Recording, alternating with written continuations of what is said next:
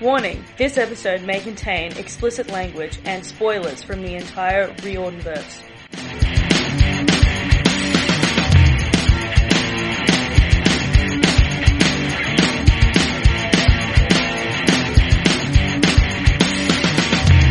Peanut butter jelly. What's up, guys? Peanut butter jelly. Sorry, what's up, guys? What's up, guys? Welcome back to the damn snack bar. This is episode 94. 94. The Expando-Duck's extended feature. They keep you from dying. Woo!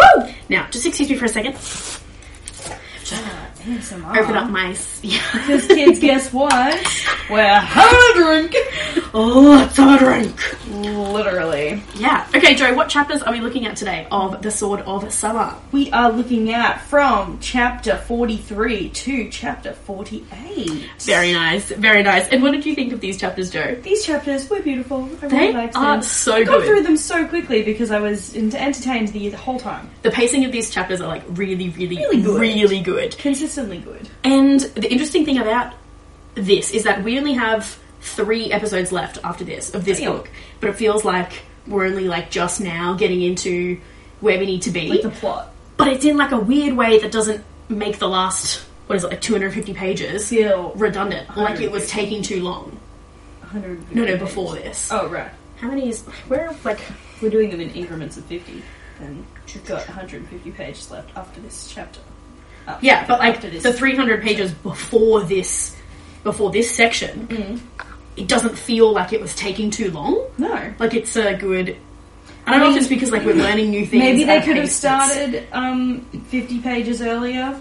So like the last episode we did felt kind of compared to all the other ones, like information wise, so maybe it could have been smooshed together a bit more. But that's still only one chapter out Yeah, of but 6. I don't know if I feel that way, because the way that I see it is like, I don't know if it's the way that Magnus is delivering the information about this new world and like about this new mythology, He's sass. but it doesn't feel like it's dragging in a way that Cain did. No. And in a way that Heroes definitely does. Ugh. Like 300 pages into Lost Hero, you're still fucking bored as shit, and you're like, get over I it. was bored in the first chapter and it did not change. So it's gonna be so much fun when we get to that in 12 months time or however long it That is. makes sense. I'm going to be drinking every single episode. That's fine. Joe's gonna go broke, and I'm gonna have to admit her Maybe. to rehab. I'm joking. It's only She'd once never a drink that week. much. Yeah, that's very true. Like, for these guys, it'll be every single episode, but for me, it's once a week, and that's nothing. That's nothing compared to my COVID depression era, when it was every day. We don't talk about that dark time. No, we don't, so let's move on. Okay, do you have anything super pressing that you want to talk about before we get into any of, like, our emails and stuff?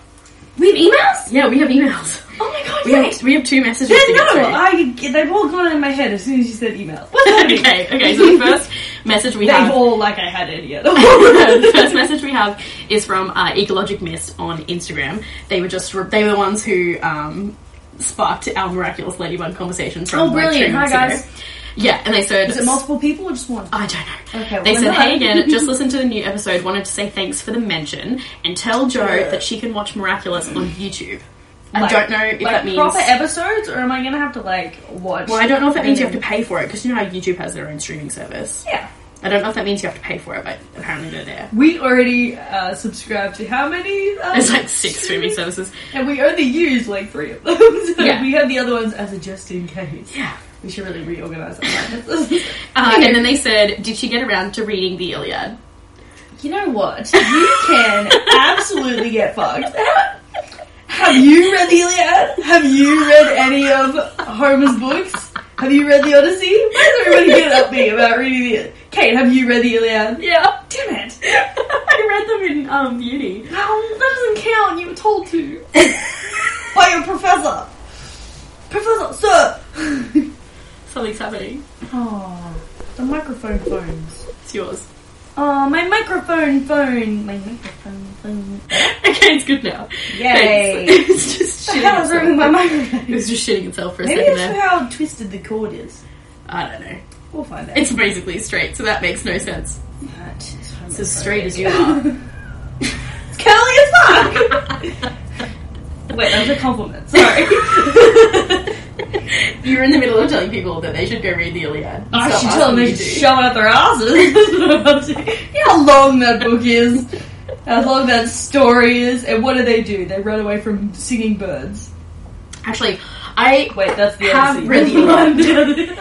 I have read the Iliad, and then the other day I bought a when we went on our holiday to Melbourne. Ooh, I bought a women's retelling of the Iliad. I can't remember which perspective. Women of Troy. Yeah. I can't remember which character's perspective it's from, but I'm very excited to read it. Have been looking at that book. I would much rather read a reenactment of it that's from a woman's perspective. I'll be like, well, I'll tell you if it's any good when I get around to it, because I am planning on reading it. Because I have seen it before, like the women of Troy. I've seen the Iliad too.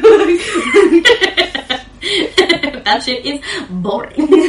I tried to explain the Iliad to you and explain the Trojan War and explain how there were the god side and the moral side, but then there's six times you tried to explain it, and still look, I vaguely got it by the six where I could follow. See, but it made it harder to explain because I couldn't recap it to you. For the mortal side of it, I couldn't say characters' names because you were getting confused on characters' names. So I had to be like that guy and this guy, and I'm sure that was just as confusing. Help.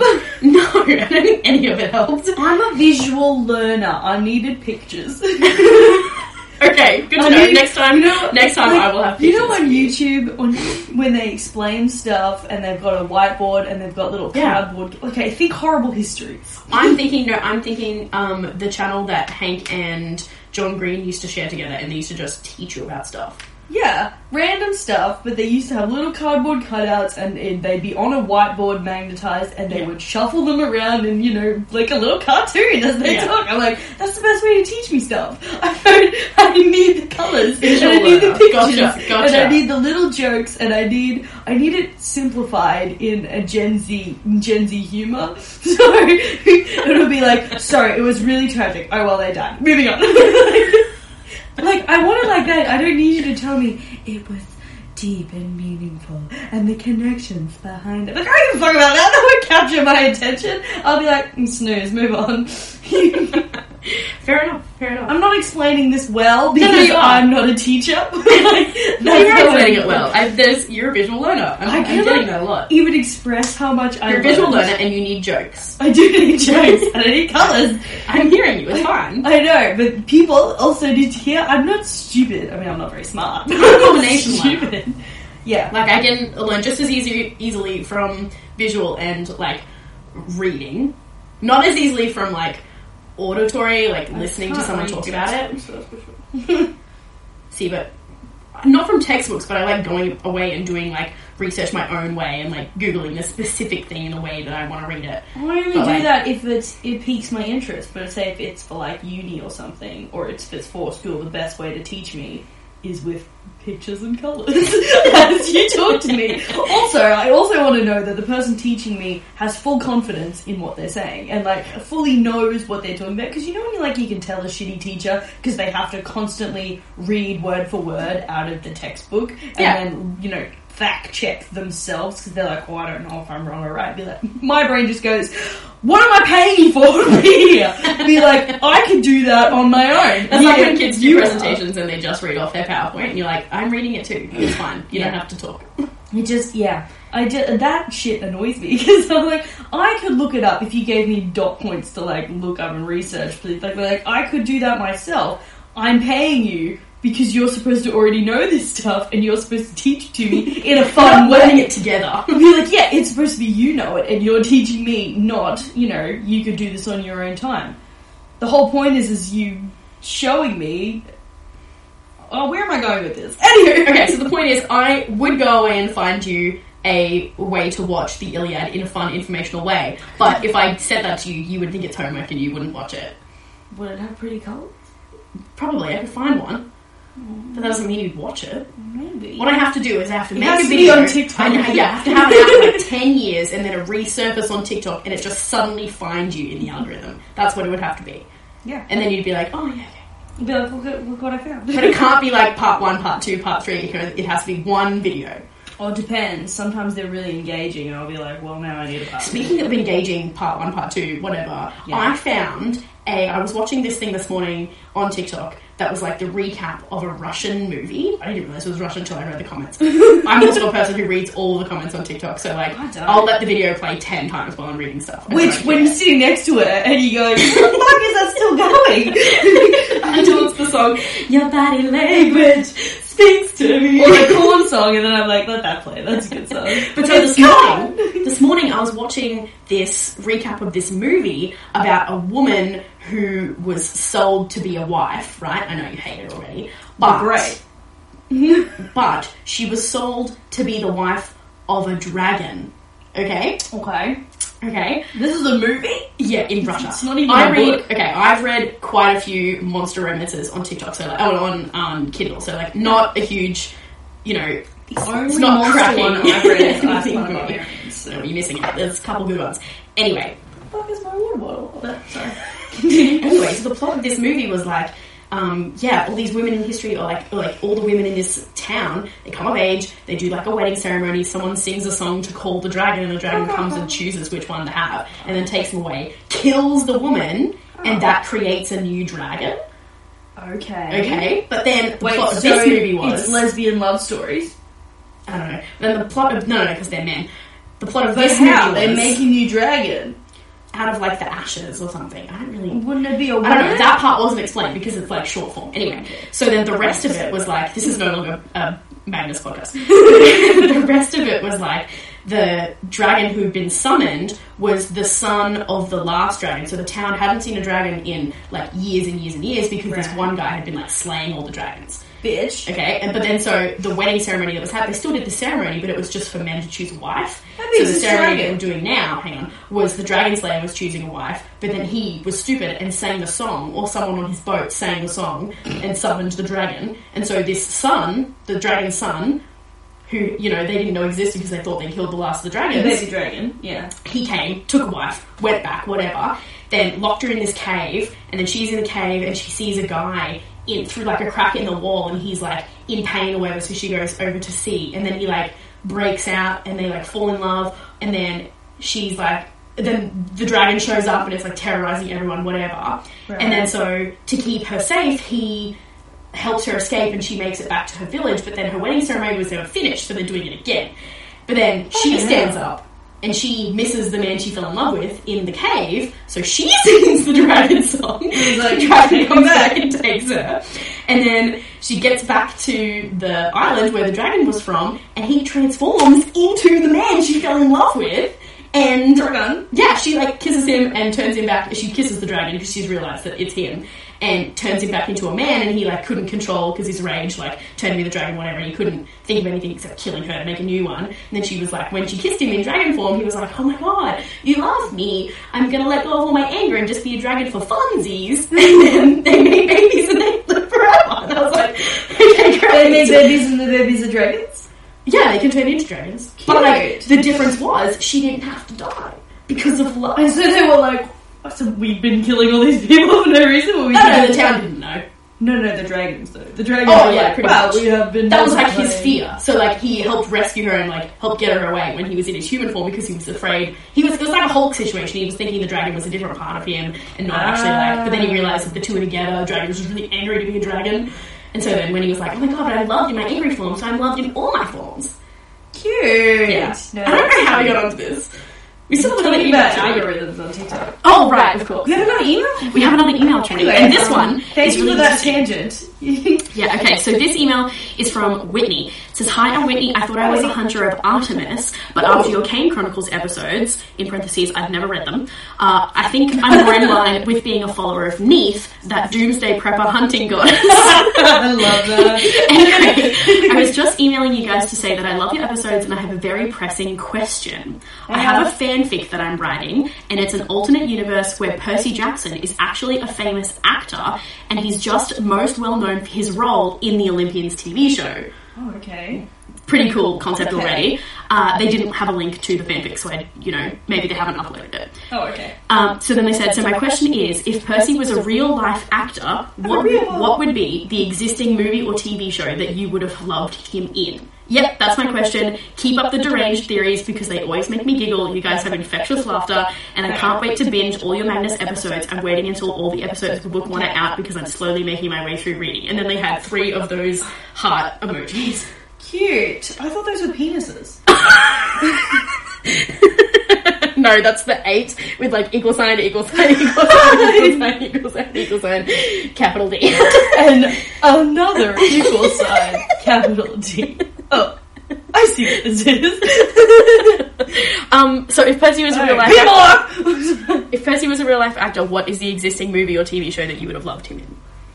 Peter Okay, my That's first thought because was... all I have is Hunger Games on the brain. That's all I got. Fair. My first thought was, because I was, like, if we're talking about when I was obsessed in love with Percy Jackson, was when I was 14. Yeah, okay? Yeah. And so if I had seen a 14-year-old Percy Jackson as Edmund Pevensey in the Prince Caspian movie, I would have lost my absolute shit. Absolute mind. I would have lost it. Oh. So that's my... How can you not? That was the first thing I thought of, was just Edmund. They give up the same vibes, okay? Edmund, you have my heart. When he brings out his double swords, that doesn't sound right. Like, you'll see him reading too much. But like, sorry, in the final battle in Prince Caspian, obviously there's some spoilers, but also if you haven't seen by now Prince Caspian, what the hell?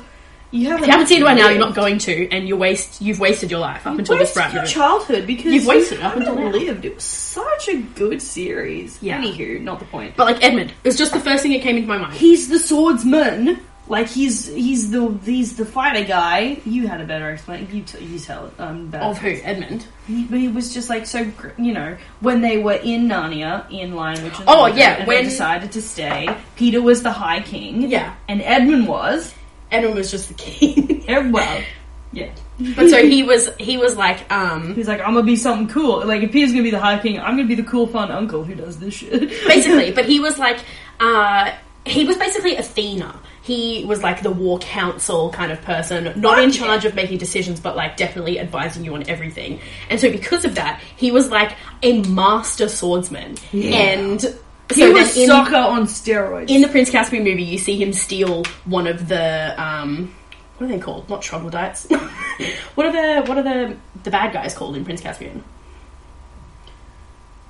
Centrinians. No. Centrinians. I'm on Centrinians talk at the Terabithians. Terabithians. What are they called? Telmarines. He steals one of the kills a Telmarine and then takes his sword, and then he does like he has a moment where he's got double swords, and it's just the greatest thing I've ever seen. But that was what he fought with when he was like all grown up in the first Narnia book, like before they went back through the wardrobe again, like when they grew up the first time. That was like his specialty, was double swords, and I was like, this is the coolest guy in the entire world. Literally. Edmund Pevensey. And and his sense of humour is so underrated. Like, it's just little sneaky comments that are in there, where it's just sort of sarcastic and like, well... But it's also just like, he's the one with the most well-rounded character development, I think. Oh, it's beautiful. Like, tempted by sin, basically, because the whole series is an allegory for, you know, religion and Christianity. Yeah. And so... That part's a bummer. Yeah, so he's like tempted by sin, and then he gets over it and realises that was a bad fucking choice, and then like comes around. Mistakes. Yeah, but then he basically serves as a reminder for everybody else what happens when you join the dark side. Yes, they have Turkish delight and cookies, but you shouldn't. And he was like, you know, and then he basically like amends for everything, and he's just, you know, he's a cautionary tale, and I love him so much. Yeah. This is now a Narnia. We're talking about everything but Magnus. We always do. We always talk about everything but Magnus, which is interesting because I actually have a lot to get through today. These chapters are so filled with so much to talk about. Yeah. It's so good. I literally got through like the first... I didn't think of my item. I got through like the first 4 of these 6 chapters when I was reading them, and I was like, I have nothing to research. Like, this episode is going to be empty as. But then I realised that we haven't gone into any of Loki's backstory, really, because I was waiting for this chapter where he kind of talks about Balder itself, like the whole thing around Balder and why he's, you know, in a prison. And so I was waiting until this chapter this episode to give all that information about Loki, and then when I was researching how much I was going to have to talk about Loki, it took me like 3 hours. It was way too long. Yeah. It was way too long. I told Joe, so much to say about Loki. We can have an ice cream when I'm done. It'll be 20 minutes. I wanted and then an ice hour cream. later. Yeah, it was really fun. It's really fun. I just finished my lunch and I wanted an ice cream because I wanted something sweet after my savory. Yeah. And you were like, it's okay, wait. And I was like, alright. So I sat back down. And then 40 minutes later, I'm nearly done, I swear. And I was like, okay. Soz. Okay, so should we get into chapters 43 to 45 then? Okay, so in these chapters, the crafting club is about to get real dangerous, okay? Magnus has been given the job of protecting Blitz from incoming attacks and cheating from Junior. Hearth has been given the task of stoking the fire, the hearth. Sam has been given the task of messing with Junior, and she seems fucking gone for like the whole thing, so like she wasted, her task. And Blitz, of course, is just trying not to have a panic attack while making little duckies, okay? Yeah. Little duckies that are going to be big duckies soon. But then he moves on from ducks and begins to craft fashion armor, which is the greatest thing, the greatest invention ever, and should have been used way back in Percy Jackson. I have a lot to say about it, okay? Yeah. And then Blitz wins the competition. Love that for him. He wins some new rope and vindication for his dad. And then Junior wins some tears, both golden and dwarven, because he's being a little bitch about losing. And then Junior chases the awesome foursome for their meddling, threatening to kill them. And instead, Magnus' sword Jack does all the maiming. Until they bring a bazooka. Yeah, well, so they bring a bazooka and they're like, okay, time to leave. And they bring a bazooka and a tank. You know what? Okay, so you know you're saying that like the best lines that you could read out, like find in these chapters. One was like, "Oh, I forgot what I was doing." Yeah. One of the lines I remember that was really good, which was, oh fuck, I don't have my book in front of me. Anyway, it was something like, "And we, as a unit, all collectively, I was so proud." Ran away. It's very good. Yeah, it's very good. So yes. I love the zero hesitation. We all ran. We were like, fuck that shit. Samira was supposedly missing for the entire fight. It's not until the end of this section that you realise, oh, she transformed herself into a fly and then bit Junior. She was messing with him the whole time. Yeah, she was here and she didn't abandon him. Yeah, because Magnus for a while was like, some kind of fucking friend you are. What the hell? Magnus was like, she's sleeping in while Blitz is about to die. She's gonna miss it.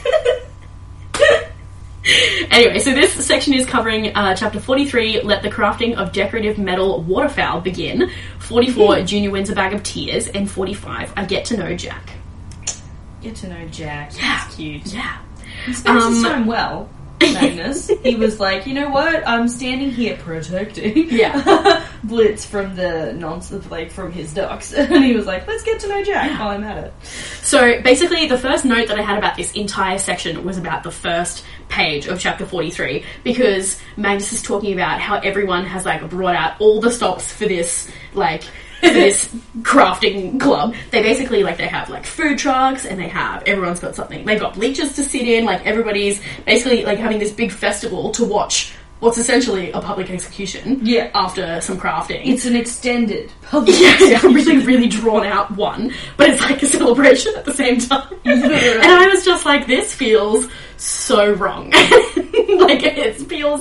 It feels like all the things that they were bringing felt like carnival things that are like very much happy times for like everybody except the ones who were in a death match. And so it was just like, you guys are over here on a Ferris wheel so you can get angles of the crafting competition from all heights. And they're just like ready to die down there or trying not to die. And you're just like, what if I saw it from like up there? Or what if I saw it while I was having like a potato swirly from a food truck? Yeah, it's like the same buzz you like when you go to a fair. So if that's the case, then what Blitz and Junior are doing is like, you know when you watch those really big guys cut through trunks, like saw, they have soaring competitions and stuff like that. Yeah, they are really fun to watch. Yeah, but there's no death involved. Well, hopefully they are swinging around axes. Yeah, that just reminds me of that guy on TikTok who everybody is obsessed with, but I just find really, really cringy. The wood chopping guy, the axe guy. He like purposefully says stuff into his mic that's like heavy breathing and like things that you would hear in the bedroom, but it's like, it's so out of place. It's really cringy. Like, if he didn't say anything, I would be fine with it. But every now and then he says, come on baby, a little bit more, and I'm like, no. Well, he said in one video, split for me, and I almost threw up. I was like, this is foul. When he said that, you know that audio where it's like, that just made my pussy throw up. I was just about to say that. That just made my pussy throw up. Please cut that out. This is not age appropriate. Since when are we ever? Yeah, so anyway. No, but I'm worried when we say stuff like that, it encourages people to send shit like that to us. No, I've had a drink. I don't want to hear it on a Tuesday night. So, the thing about this whole, like, it looks like a festival, looks like a carnival, whatever, but it's gonna take a long time to get to the point of the public execution, right? Yeah. So then, I was thinking to myself, Joe... Do you think they play carnival music in the background? The merry-go-round song is fucking all the time, driving you nuts. Oh, I like pina coladas. It's just on everywhere.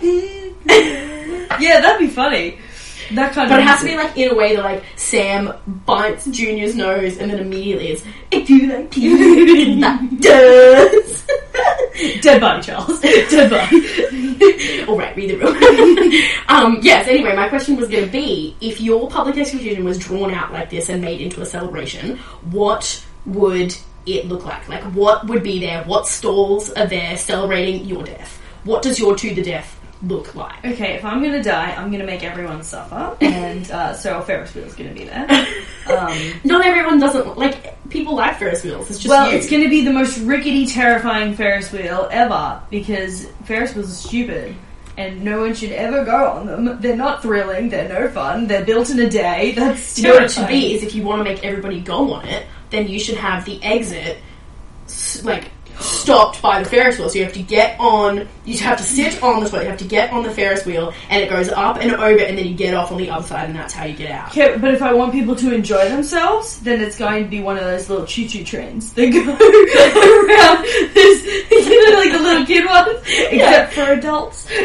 You'll have to pull your knees to your chin. Technically, if you really wanted it to be, anything is for adults.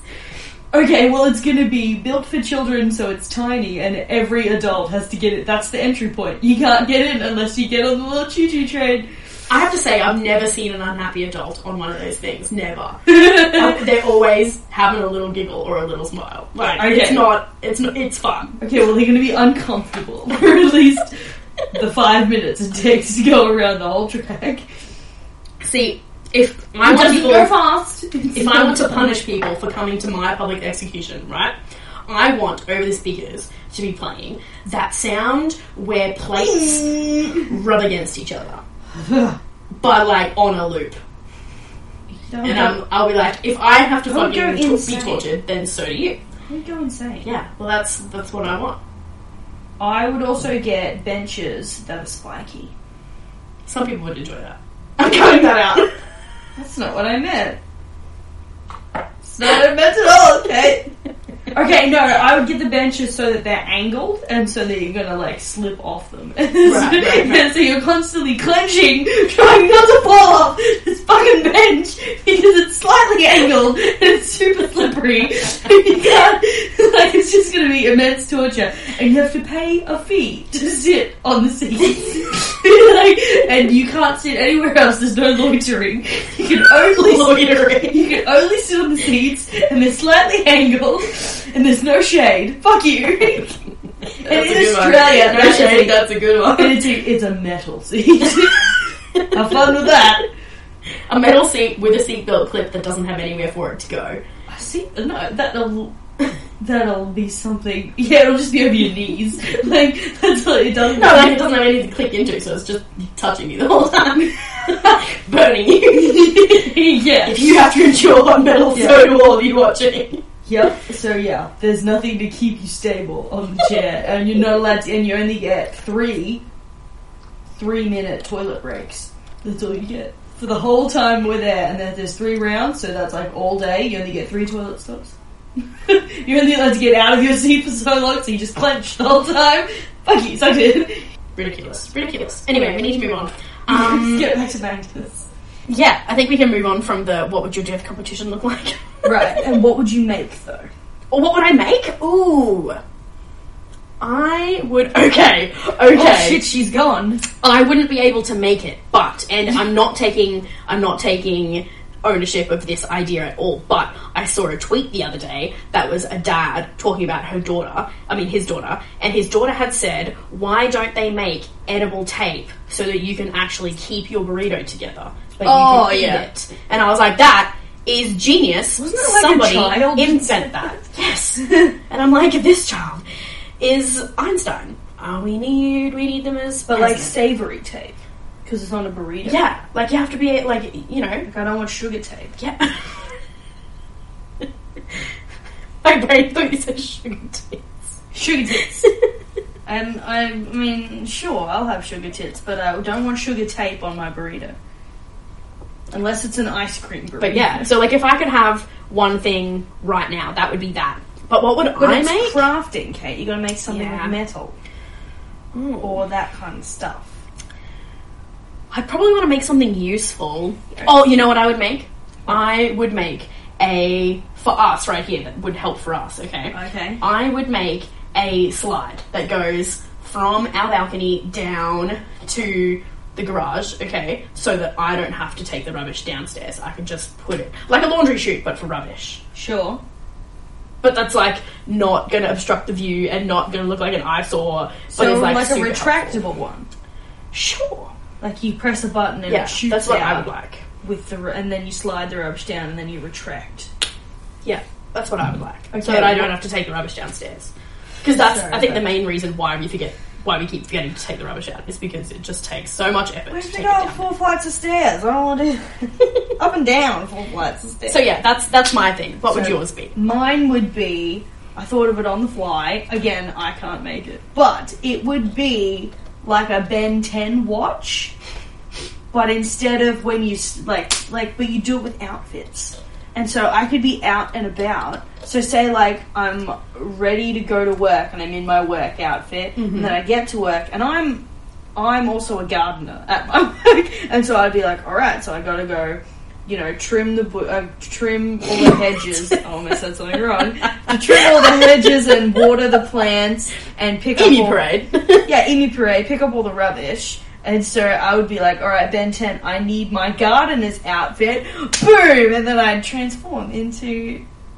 That would actually be super helpful. This is because magic. I can do whatever I want. This is the main dilemma that I have at the moment And they'd be fresh and With- clean when they come out. with the gym, right? I only like Yeah, going to the get gym. changed. I only like going to the gym if there's, like, a class that I can do. I don't like going and just mindlessly by myself. No, I need music and I need, like, a group setting. That's what I need. And I need someone telling me what to do. Anyway, but the only classes that I want to Collectively. go to are, like, right when I finish work. Or, like, Yeah. with just enough time if I got straight into my car after work, and I can't do that because I have to get changed into, like, it's just not feasible. I can't just get straight into my car. Anyway, if I got straight in my car and drove straight to the gym, I would make it on time for classes. Yeah. But I can't because I have to, like, get dry and, like, get dressed, and it just takes, put on fucking tights, takes extra time, right? So if I could just get dry and dressed And with because one it's- snap of a watch, it's literally that would be that- so helpful.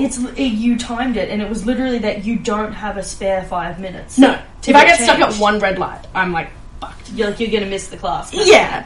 And that's Which is, like, fine if you have, like, a permanent spot, but, like, with the gym that we go to, it's, like, if you don't show up, they'll give it to someone else who's standing right there who didn't book in time. And then they'll penalise you. Like, they'll be like, and then that counts as you skipping a class, so we're going to fine you $20. And it was like, no, Yeah. don't do that. Yeah. Sad face. So that's really helpful. I like that idea a lot. Thanks. I meant to say great, right? Yeah. Yeah. So, okay, do we want to talk about Blitz's actual, like, you know, what he does for his,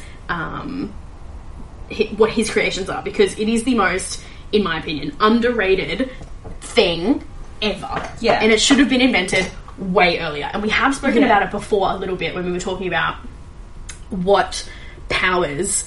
in Percy Jackson, what powers kids from other cabins should have. Yeah. And this, like, came up in conversation. Some kind of, inkling towards it. Literally. Things But there's, that like... interest them. For example, Selena should have been way more, like, she was dating Beckendorf, and she should have been like, can you make me some cool shit? Like, can you make me Yeah. a lipstick taser? I want one. There should have been fucking more collaboration happening between the cabins at camp. Yeah. Right? Because, like, the only time we The ever see only them... cabin that constantly has beef with everyone is Aries, so they can fuck off. Everybody else should have been collaborating. Continue. But, like, we see them collaborate on things like building chariots for their chariot races. Yeah. So why can't we see them bring their powers together to create something fucking amazing and fashionable armor, or at least armor that changes into other pieces of clothing that can when you're blend not in. using them, Yeah. is so fucking smart. Because there's literally one point, I think it's in Last Olympian, where Percy is like wearing a breastplate shield and pajama pants. Yeah. And I'm like, fucking have some armor pajama pants. Like, you can wear your pajamas to bed, but they double as, you know, but they don't look like it. Like, and they don't feel like it either, but they have the bulletproofness of armor. Yeah. They have the durability of armor, but they're comfy and they work, and you're not going to. And as like something that you can make rather than a magical item that you're gifted, like Samira's hijab or Annabeth's cap, like those are inherently made out of but literally like those clothing items are made out of whatever makes them invisible or camouflagey. But you could do that without using like powers. You could just craft it in a way that's like those, you know, those pillows that are like sequins and you can slide them down. They have an image on one side and slide them up, have an image on the other side. My brain just thought of Captain America Winter Soldier when he makes his own shield, like the janky. You mean Falcon? That's what I meant. Falcon and the Winter Soldier. That's embarrassing. He's literally rolled up to battle in a cosplay. What's wrong with him? With his little disc. It's not a shield. It's a flimsy piece of metal. Anyway, so that's. Sorry, just when you said that, that's what I thought of. But God. We mean for real. We mean not the off-brand. I'm not talking DIY. I'm talking like, I mean, it is do-it-yourself, but it's also like do-it-yourself, but leave it to the person who knows how to do it. Yeah, with the professionals. But you just inquire with it. Yeah. And so, like, then the Aphrodite kids, if you want to have them be in charge of fashion, you can go to the Aphrodite kids being like, this is my concept. Can you design something for me? Yes, literally. And then you're the first person that goes to, you're like the creation round of things, and then goes to the second person, and they're like, they actually put it together. And but like, if it was full-on materials, then the Aphrodite kids could come into work because they work with materials. Mm-hmm. I mean, Aphrodite kids and Hephaestus kids all work with materials, different kinds of materials. You can have Athena kids in there weaving shit, like weaving metal together in a way that works. It's endless. It's endless. Could go down, and they just don't care. And you're like, Rick. So what needs to happen is that this is a spoiler for the rest of the series. Someone just needs to redesign. This is a really, really minor spoiler. But when Blitz opens his own store, right? Oh, he does. It needs to be known amongst the demigods and anybody who ever has to go to battle, and they need to be his most frequent customers. Literally. That's what I need. They will be. Joe will do cold calls until people show up. I've now just decided that's what it's going to be. You know what it's going to be? It's just going to be like a mention. It'll be like, oh, what should I get Annabeth for her birthday? Oh, you should get her a new pair of earrings, I don't know, or like something. It'd be like, oh yeah, we'll go to like, oh, I know this great little shop and it's Blitz's workshop, and it's like, yeah, and they have little poison capsules, and so you can kill people with them. Or be like, there's gas, like you pick it off and you crush it and it becomes a gas bomb, and then you throw it at the enemy, so it keeps you safe and it's pretty. Yeah. Boom. But we don't want any like boomerang arrows. We don't want them coming back. No. Anyway, so the other thing that's sort of like introduced in this section that I really wanted to touch on is the fact that Samira can shapeshift, and it's kind of assumed that any child of Loki can shapeshift. Yeah. Right? That is so cool. It's so cool, and it's done in so much. Personally, I think it's done in such a better way for Samira than it is for Frank. Like, yes, for Frank, it's kind of like this weird, vague thing, whereas like it actually makes sense as part of Samira's character because of her dad. Makes so much more sense. Makes so much more sense. It's done so much better than Frank's power. And I thought, because, like, Junior makes a note of the fact that part of the horsefly that she became to, like, thwart Junior, whatever, had green wings. It was the same colour as her hijab, and that's why he recognised her, right? So part of her is always green. Does that make her Beast Boy from Teen Titans? Oh, I love it! So I Beast Boy. I was like, he's such a pumpkin. Yeah. I was like, this would make me like Samira so much more if she had Beast Boy's personality. I just love green. Put green in everything. And I'll be like, yeah. This is the series for you. Green isn't everything. I love green. It's a shame it's Loki's colour, but still. You're literally sitting in a chair that's blue with a yellow pillow, and what do those make? Green. And it has what colour blanket on it? Green. It's a green blanket. Yeah. And your pants are green. You're sitting in a green chair. I really am, yeah. I was also sitting in a green chair before. I have a green footrest.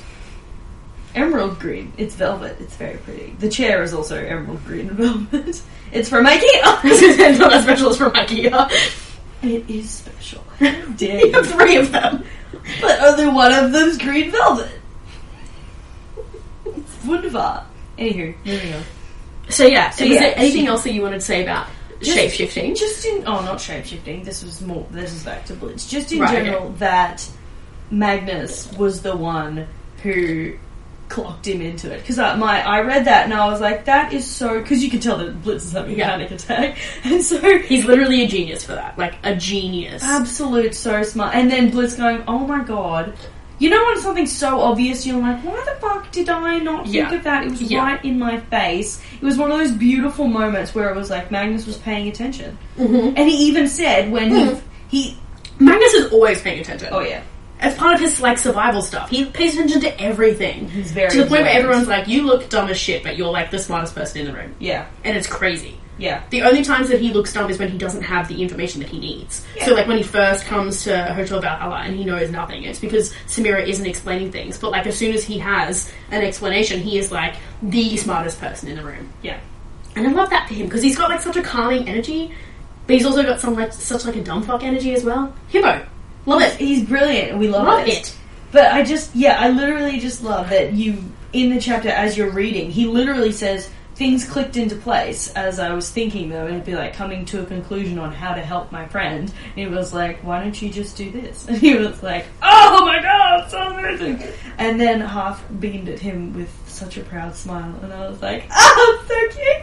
Because I love this and Half. And then Half was like, yay, because Half was also so happy to see his friend doing something that he knew the Dwarven community, his community, would recognise, and on top of that, Blitz was passionate about it, so he finally got to mix his passions with and his work, and knew it would be appreciated on all levels, and Half was just so happy for him, and I was like... It all of a sudden gave Blitz's life a sense of purpose. Literally. And I love that. I love that Magnus sparked that.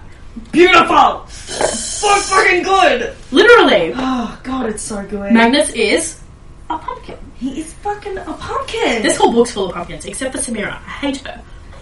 I don't hate Samira. She just bugs me. Well, when she's the only one who's not a pumpkin, it really stands out. It really, really does. There's the pumpkin troop and then the asshole. there's the pumpkin troop and then there's the asshole. Look, and she's really not done anything that bad. I think it is probably just because she's that different from the rest of them. I'm like, she's not fitting the vibe. It's really not. She's bringing down the group average. Imagine if all of them were in the same vibe. You would be bored. There'd be no one to hate. That's fine. Because the way that I see this series... I disagree. Whenever I read a book, I need someone to hate. The way that I see this series is that they're all, like... I need to feel all the emotions when I read something. So I'm glad they always make a character where I'm like, fuck you. I don't feel that way, because this is the most progressive of Rick's series, I feel. Like, I feel like it's the most, like, accepting... in a way of, like, things that the other series aren't. And especially, like, the third book. I love the third book. Because everybody in the third book is just absolutely chaos energy, but, like, loving found family chaos energy. Oh, we love found family. And so, like, no one's an asshole in that book, except for, like, the villains. But, like, when they're all together as, like, a family, I'm like, you guys are all on the same level, and I love it! The pacing is great! Yes! Because even when we meet a specific someone later on, there's not an asshole to me. Oh, yeah. Yeah. Especially not in the way that Samira's an asshole to me. Like, she's done something personally to me. She's an asshole to me. She's so mean to me. Anyway, should we move on to the next section? Do you have anything else to say? So we did go over that. So Blitz won, obviously, and he's super proud of his work. Yeah. And when they were marking his work, and they brought out his bulletproof necktie and bulletproof vest, he was watching, and the crowd was like, "Oh yeah, we'd actually use that in the future." Yeah. Like, that's actually good. when he was like introducing his stuff, and he was like, haven't you ever gone out with a bulletproof vest but not your matching bulletproof necktie? And there was one person in the crowd like, yeah, I have. It's so embarrassing. I just thought that he was like, taking hold of that. One person, you will be my muse. Yes. I love it so much. I think it's great. Crickets everywhere except for that one guy, and he was like, see the whole crowd agrees with me. Oh my god, I love him. Okay, so yeah, we're about to move on. Okay, so because it's been 50 minutes and I have so much to get through. We were having fun. We were. So, okay, in chapters 46 to 48, everybody is bringing out the sob stories, okay? Everyone. Oh, God, we get to know a little about Hearth's story, as well as Loki's little predicament with the whole snake poison bit, and we also get to learn about a really gross concept for a boat.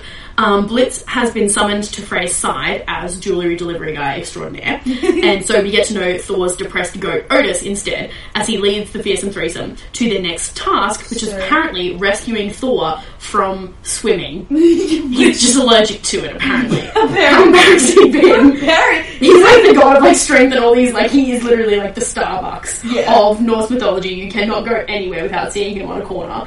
And like a hooker. Yeah. He can't swim. He is the guy that you say to over text, you really look like you can't swim. And he hurts his feelings because he can't. Embarrassing. You really look like you don't know how to ride. That's the real reason that he has a thing against Jormungandr. Because Jormungandr can't swim. I was going to say, that's why he doesn't like Jormy.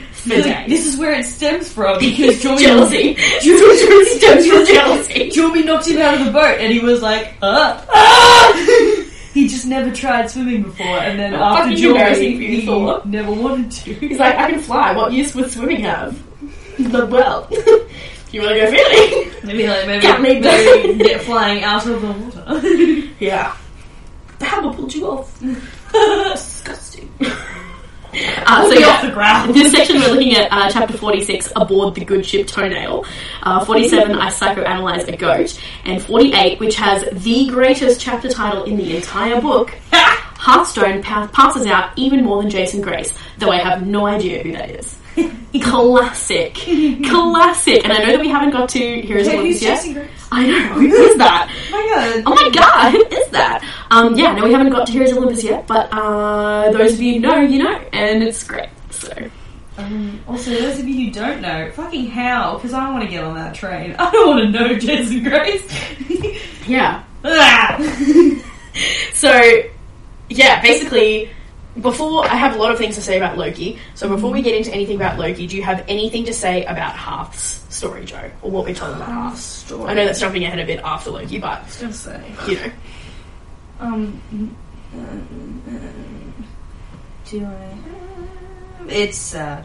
It is sad. That's about it. But it's also like... the way they explained how to start, like how you get magic in the first place is great though, where you're like, you literally have to hollow yourself out and empty all that you are in order to make room for magic. And I was like, that's a great explanation, because here's Magnus being like, why can't he just do magic? And Samara was like, well, this is the price. And he was like, why would anyone want to do that? To do magic, Magnus. That's why they would do it. And Magnus can't understand it because he was born with it. Yeah. But he was born with the lesser magic, because technically rune magic is stronger than Alpha Theta. Yeah. But getting there is the hard part. Yeah. I think that Hearth's backstory is really interesting, because, like, especially, like, we obviously don't get the whole story with his family, but we get enough to understand why he wants to prove himself and why he wants to, you know, become this person, and exactly what the, you know, the well, or the drinking of Mimir's waters, we understand exactly what it offered him and why it's important. And so the conversation basically starts with Hearth showing Magnus which rune represents him the most, and it is the empty cup rune, which is... represents fate.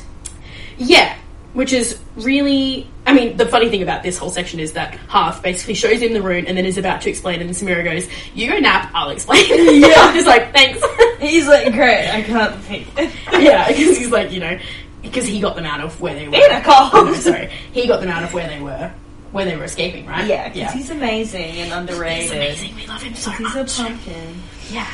But so, like, they're explaining that the reason Hearth, you know, wanted to follow magic is because his parents never accepted him for being deaf, and then his brother died, but they still didn't want Hearth, even though he was their only son left. Yeah. And in part, they blamed him for the son's death. That was said in this part. In part, they fully blamed him. Yeah, they fully blamed him. Okay, awesome. So then, you know, he went to the well, he went to Mimir and asked about his fate, and then Mimir said that he could either get his hearing back and go back to his parents and be the son that they always wanted / had and then lost.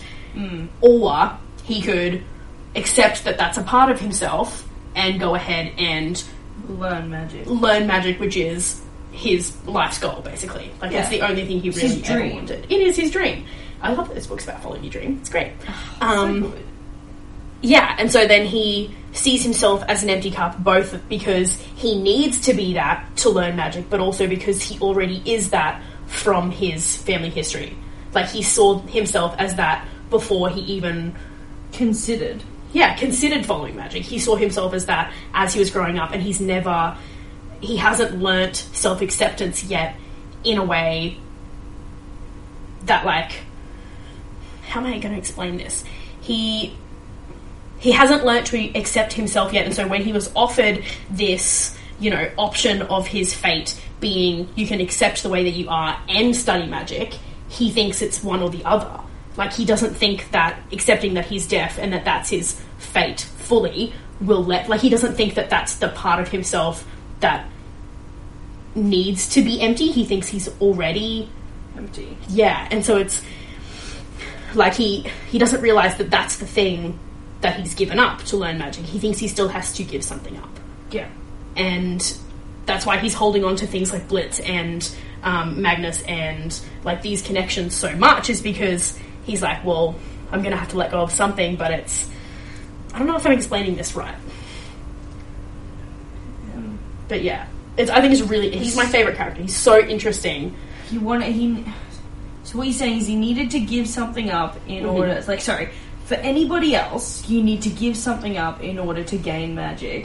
Half had already had something. He'd already given something up before he even tried magic, so he was already at the level of acceptance. Yeah. But he thought he had to start from scratch. Yes. Yeah. Yeah.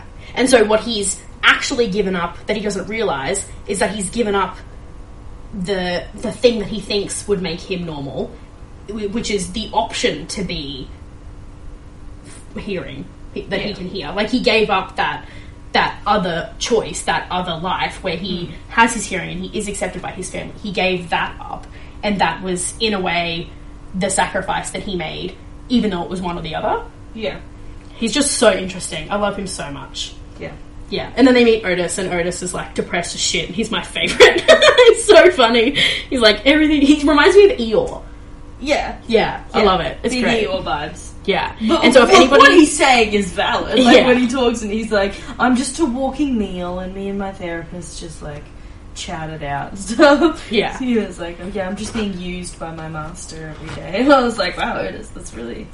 depressing. He's just, like, so funny. And if anyone doesn't know who Otis and Marvin are, I can't say their names. Hang on, I'm going to try and butcher... Not try and butcher, but I am going to try and pronounce their names. So Otis, his name is Tangrisnia, and Marvin's name is Tanjosta.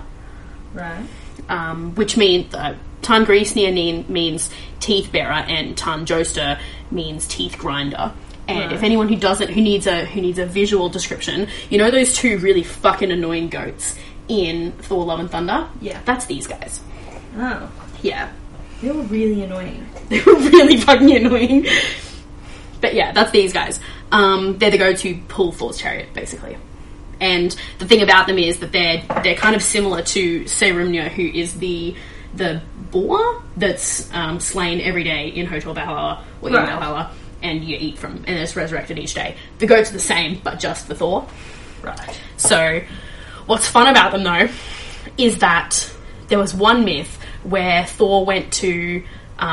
stayed the night... Thor and Loki stayed the night at a peasant farmer's house on Midgard one day, and in exchange for letting them stay there, even though they're gods and you probably should have let them stay there anyway because you're mortals, the farmer was like, can you share your food? Because we're poor and we don't have any. And Thor's like, yeah, fine, whatever, that's fine. My only rule is, please don't break any of their bones. That's going to be really fucking annoying for me. Yeah. And so they're like, yep, we agree, whatever, we're going to eat the food. And then Loki convinced the farmer's son, Thalfi, to break a leg bone and suck the marrow out because it was like super yummy, whatever.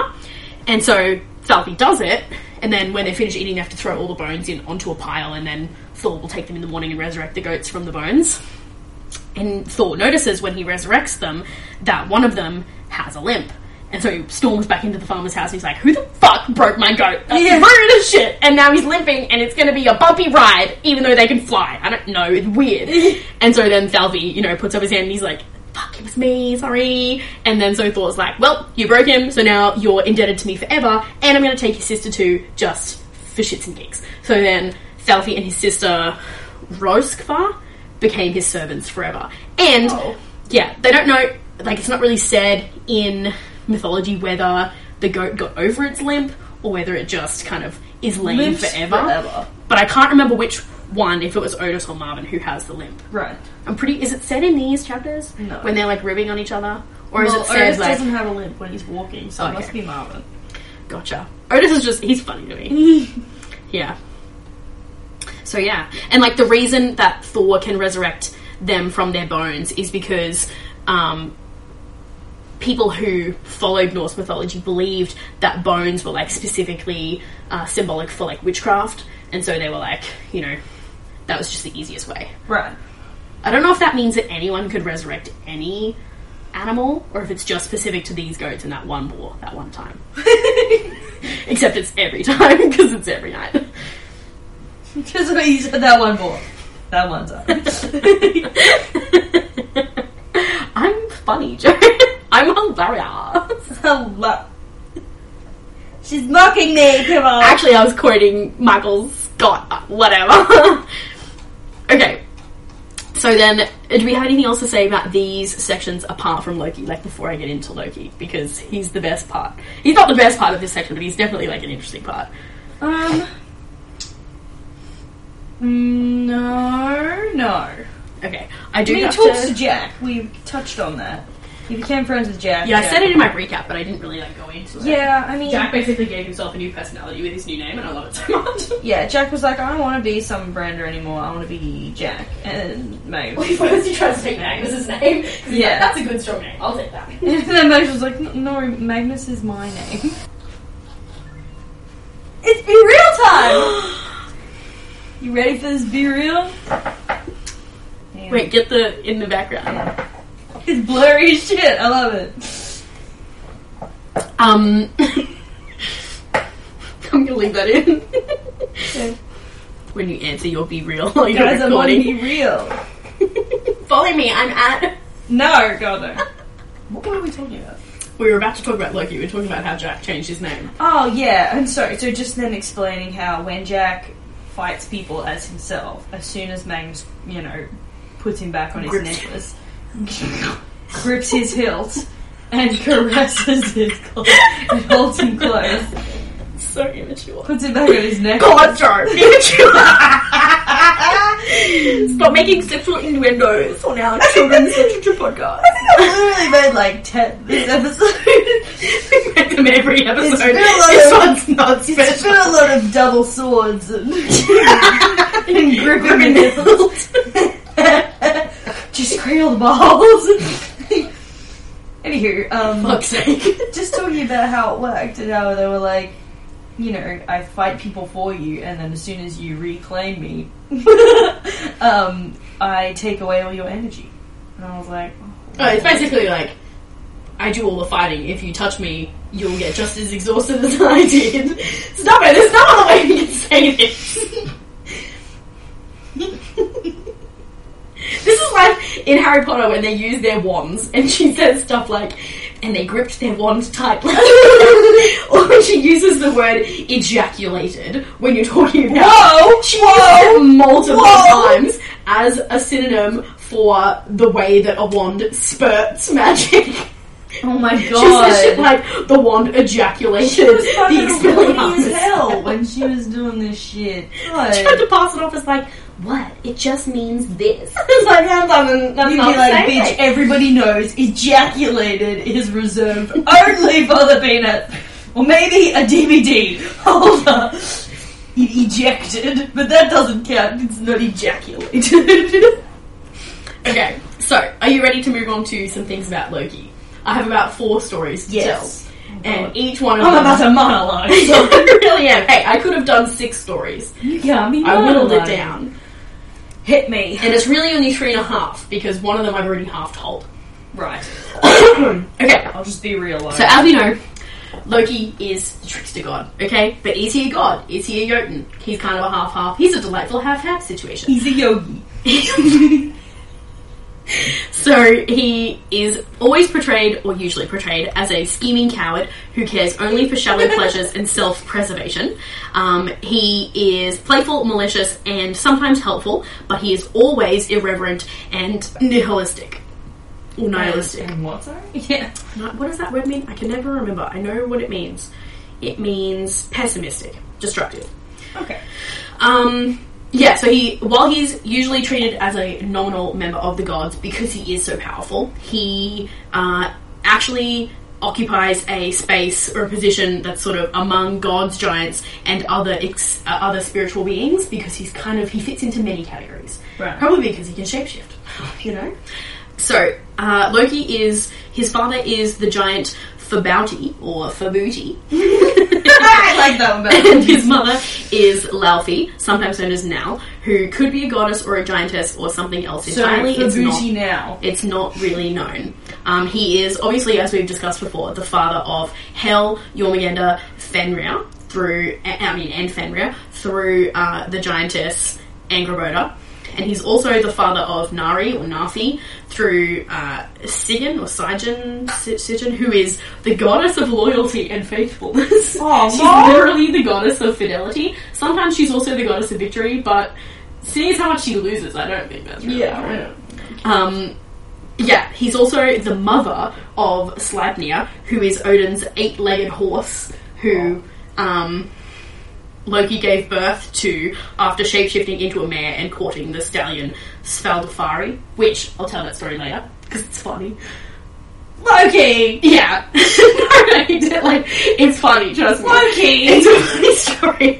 Come on! It's a funny story, That actually. would be that's the same level as Zeus going, I'm gonna fuck a goose. No, he became the goose. In order to fuck another goose. Did he? I thought he just transformed himself into a goose and then seduced a woman. And then was like, you fucked a goose. To the woman.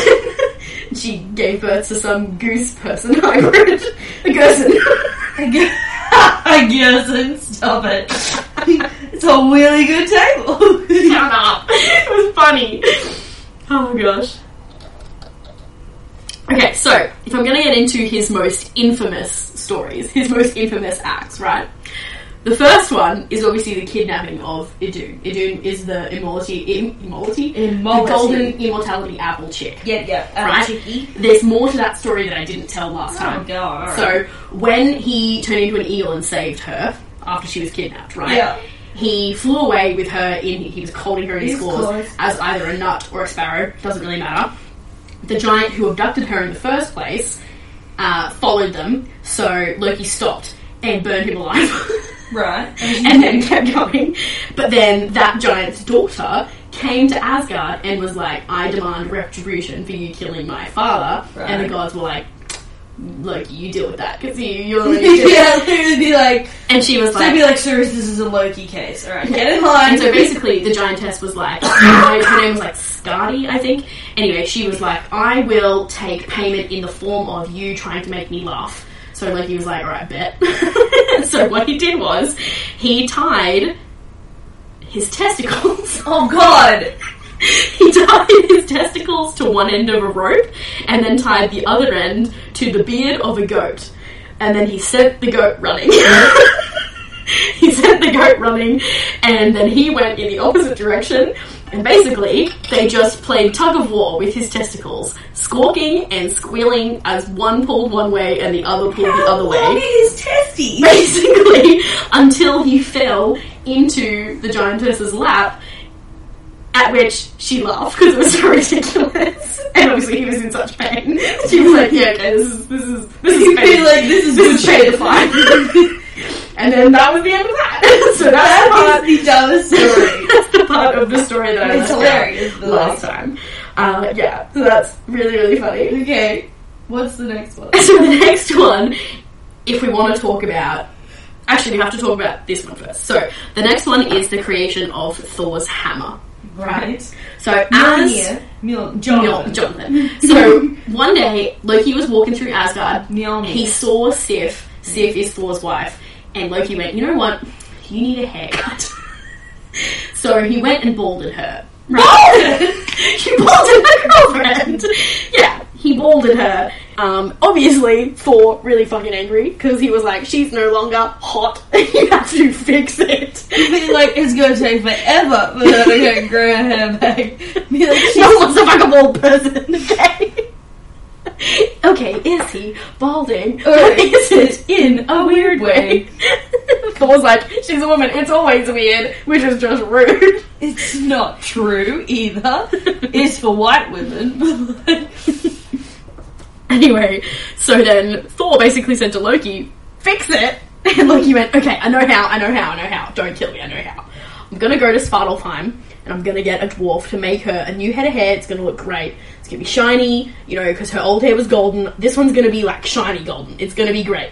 And Thor was like, fucking fine. I will deal with it until you get back. You get me the greatest wig right? that you can yeah, so Loki goes to Svartalfheim and he gets the dwarves to make her some new hair, right? And they do. And they also make a fancy ship that's the size of Nalfa. And Nalfa is the ship of nails and toenails and gross things that Loki is appearing on right now. It's disgusting. So they make a ship that's that size, but the special thing about it is it can be folded up to fit in your pocket. Ben 10.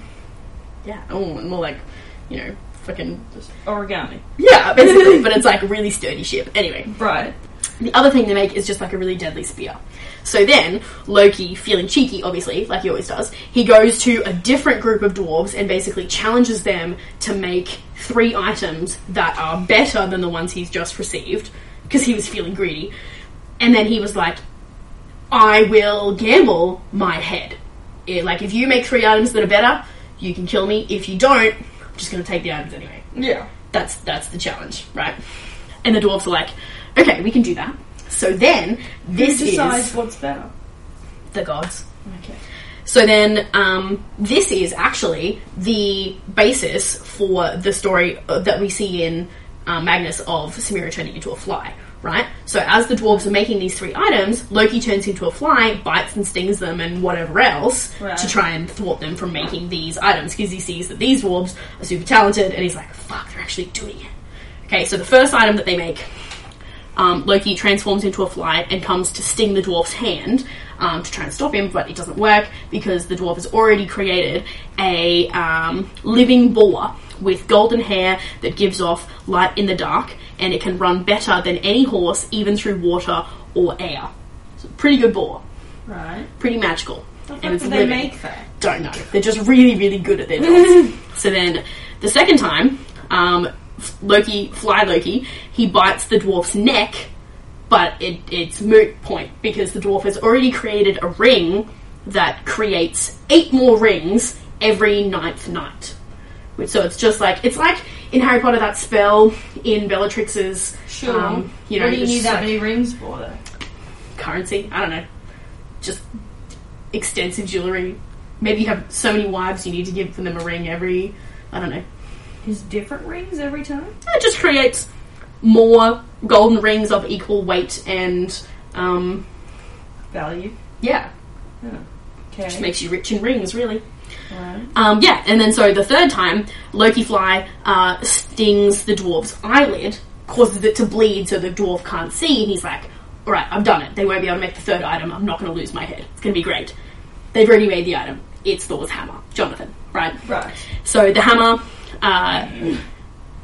is a hammer of unsurpassed quality. It never misses its mark, and it can boomerang back to its owner after being thrown, but it has one flaw. The handle's too short. But then the dwarves decide, there's not really a flaw, it's just like character building. It's fine. Yeah. It'll be fine. So they're like, you know, they name it Lightning, which is Mjolnir, Jonathan. And they make the dwarves then make their way to Asgard to claim the wages due to them for their creations. They basically go to claim Loki's head. But Loki flies to the hall faster, and he somehow has all of the items, and he gives them out to the gods before the dwarves get there. So he's like, I've already done your job, you can't claim that they were your items, they already have them.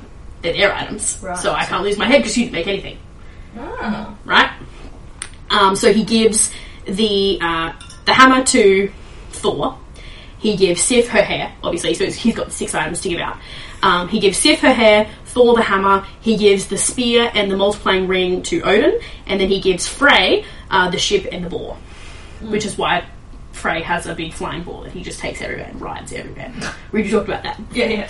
Riding his boar. So yeah, the gods are really grateful to receive all of their gifts, especially Mjolnir, because they can sense that it will come in handy come Ragnarok. They're like, that's going to be good for blowing off some giants' heads when Doomsday comes. But they decide that Loki has done the wrong thing, and they decide he needs to give up his head anyway.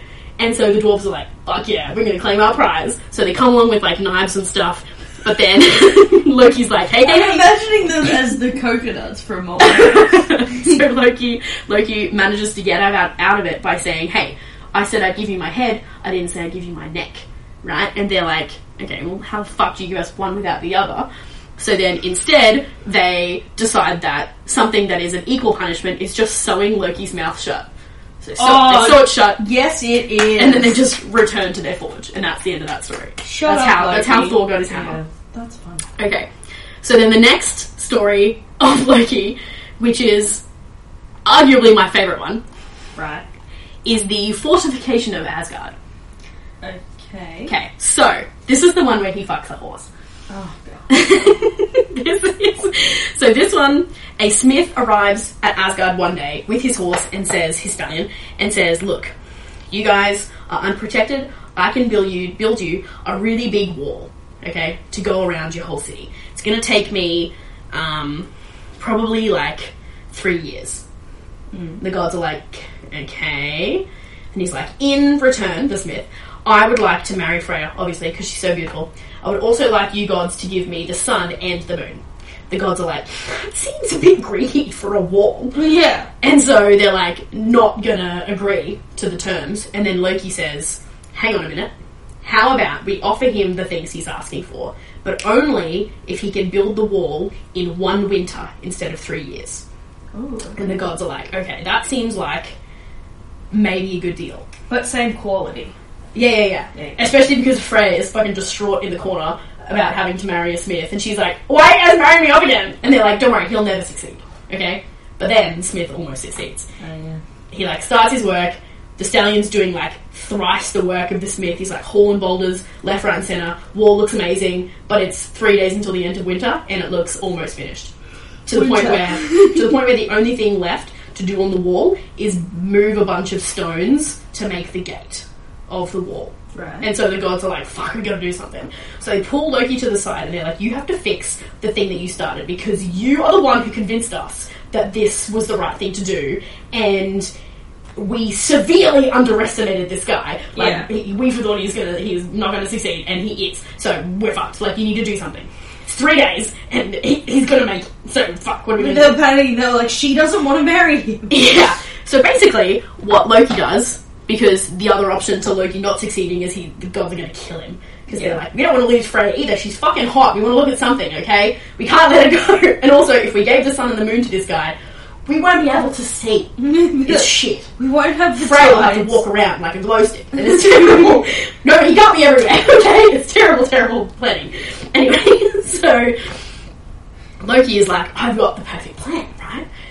It's snowy on the third night, and Loki goes into the woods, and then the smith and the stallion, he takes his stallion into the woods to get more supplies for the third day. The last day of his, he's gonna make it. Yeah. Anyway, so Loki transforms into a mare and basically whinnies really close to the stallion and is like, look at me, I'm so beautiful, come and get me. And the stallion is overcome with lust and desire, and it's specified not just in his heart, but in his penis. And he gets really fucking horny at this mare, and the mare is like, come and get me, and the stallion's like, fucking will. And so Loki mare runs away. And the stallion is like, I fucking like when I have to chase women, so I'm gonna chase her. And so then Loki runs. But it's a horse. Loki runs until the morning, and he keeps running, and the stallion keeps chasing. And the smith can't finish his job because there's no horse to finish it, so he's like, fuck, I failed. I don't get Freya, I don't get the moon, and I don't get the sun. And so he finishes the job still, it just takes him a little bit longer. Loki's still running. Just takes him a little bit longer, and so the gods pay him a fair wage instead. And then as punishment for trying to one-up the gods, they allow Thor to basically smash the smith's head in with Jonathan. until Jesus. his head is the size of little grains of sand. Yeah, pretty, you know. That's but then, brutal. He still built the wall. Yeah, so then Loki gets really tired. The stallion catches him. Catches her and is like, well, we're here now. And one of his horses is I thought I'd be, so I'm gonna fuck you. Loki's like, fuck. And then Loki's like, yeah. And then, yeah, the 8-legged horse Sleipnir is born, and Odin's like, I'm gonna take that. That seems like fair trade. You get to have a baby, I'm gonna keep it. And Loki's like, okay, great, awesome. And that's the end of that story. Wait, doesn't he was a horse for 9 months? I don't know how long. I mean, it probably didn't take He stayed 9 in months. horse for, It probably didn't take 9 months. It was probably because he was a god at the time. And, Sure. you know, he But was can a you woman at the imagine, time like, as well the as a female. ridicule? He can, you know, Sure. we had this conversation about the goddesses in Greek mythology. How do they have so many so close together demigods? They just pop them out when they're ready. Okay, but like, it would take a hot second though. Like, at least like a I don't know. It seems like this stallion's pretty fucking, you know. His firm's ready to go. He's literally like he's blowing out full-grown babies. Still, but like, imagine him walking back in horse form, and they're like, "So what happened to you?" He's like, "Oh, I don't want to talk about it. He's like, "Oh." So I had an idea, and it succeeded. But It was really fucking stupid. So yeah. the Smith still got his head bashed in. Great, Yeah. good fun. So then the other story I thought about that was 3. the half story was the kidnapping one. Okay. Yeah, with the testicles. Alright, there's still one more. There's one more, and it's the one that we're told in the book, which is the death of Balder, right? The only things that are left out in Loki's retelling is that when Balder was born, he started having dreams about things going wrong. And so Odin went down to the underworld to talk to a dead Cirrus to be like, hey, can you tell me my son's future? Because, like, I want to know. I want to know if he's okay. Yeah. And then the Cirrus goes, well, no, he's going to die. Obviously, like everybody else. Yeah. And Odin, freaking out, goes back to Asgard, tells everyone, and then Freya's like, oh my god! Yeah, self-fulfilling prophecy. And then she goes to everything in the world and, you know, asks for an oath, whatever. And then they have their party, they're throwing shit at Balder. I love that in this Magus Chase book, Rick's explained it as like she had to get an oath out of a boulder. Do you know how hard it is to get an oath out of a rock? Be like, but she succeeded. Yeah, she was tenacious. Anyway, so then they're having their party, they're throwing shit at Balder, they're basically playing the pummel him game, you know.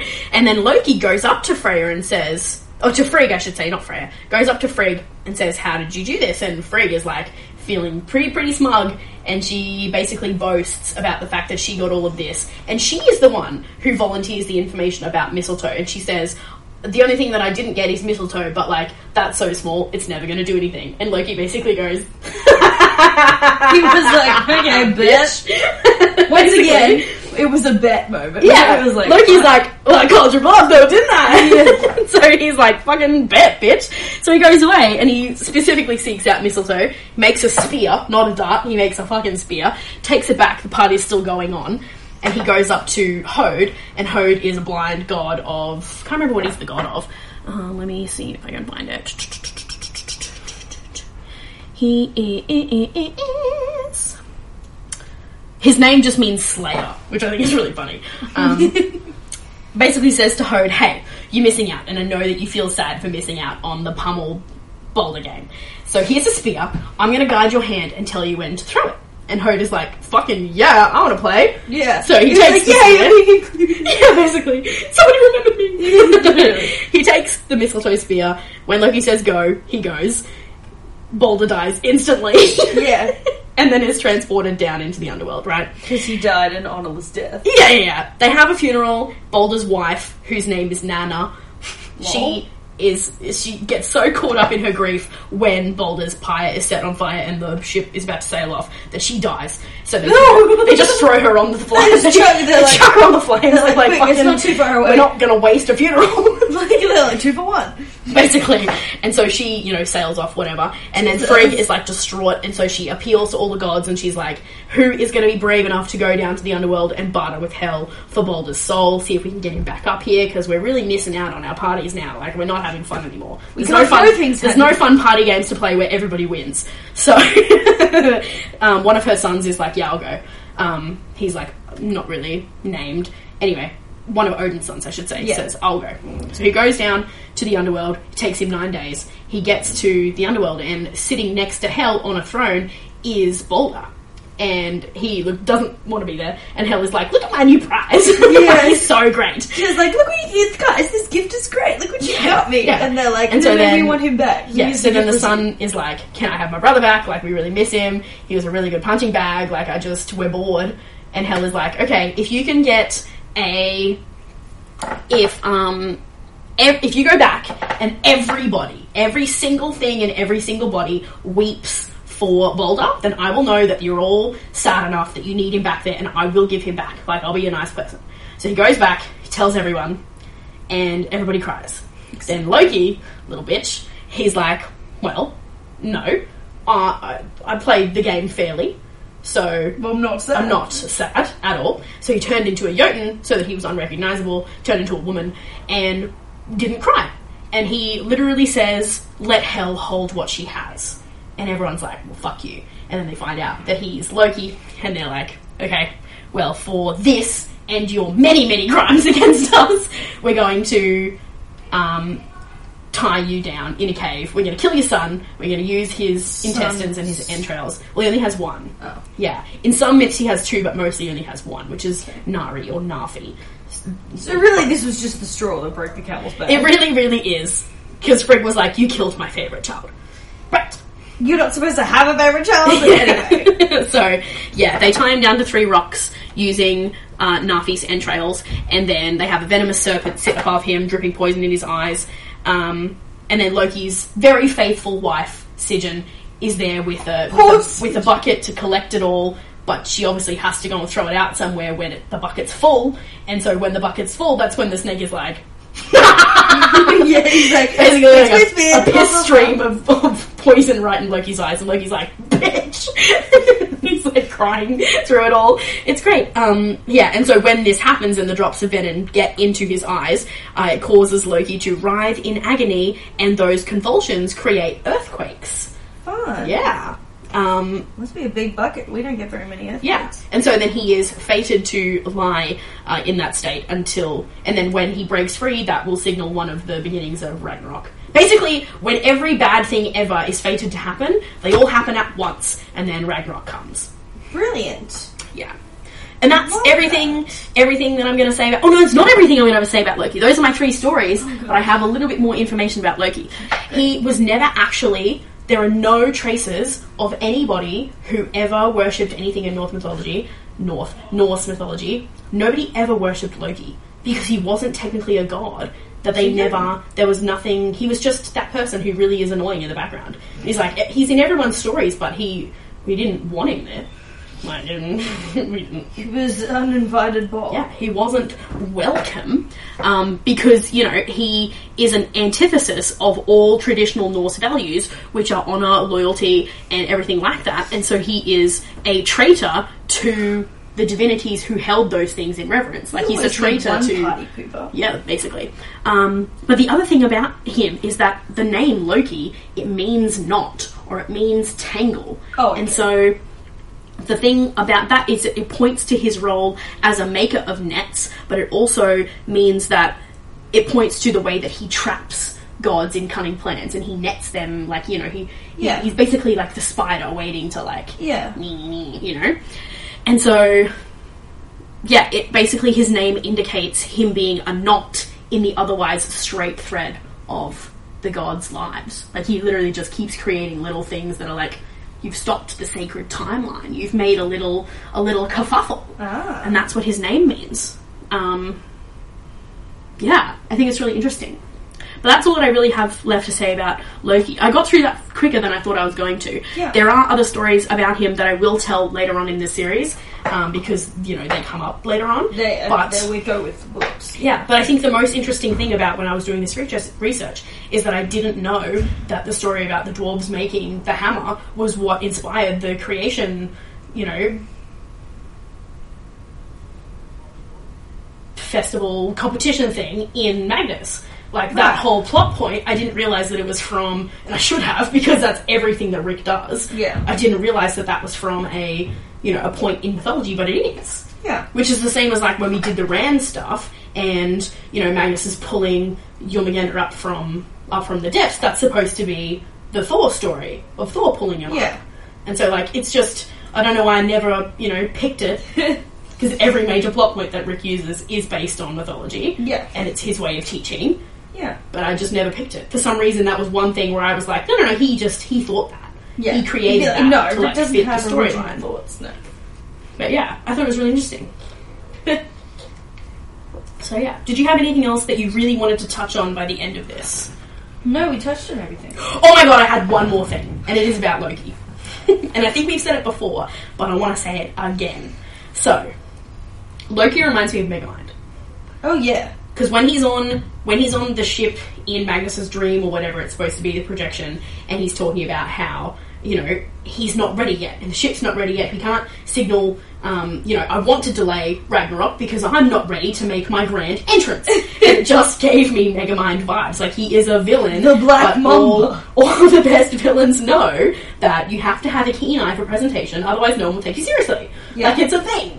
And showmanship is real. Literally, he knows how important first impressions and costume and background music is. Yeah. So then I was thinking, what is Loki's background song? What is his walkout song? What is his introduction, you know? You don't have to answer me now, we can think on it. We can think on it for later. So yeah, that's all I have to say. You didn't have anything else? No. Okay, awesome. Well, yeah, come back next week because we're reading chapters 49 to 55 of The Sword of Summer. Yeah, it's going to be really good. If you want to send us an email like Whitney, thank you Whitney, then you can email us at damsnackbarpod@outlook.com. And if you want to send us a message on the Instagram or the tweeters, then we are at damsnackbarpod. Thank you Ecologic Mist for your lovely message. Joe will never read the Iliad. How dare you? I definitely won't. Oh, watch it.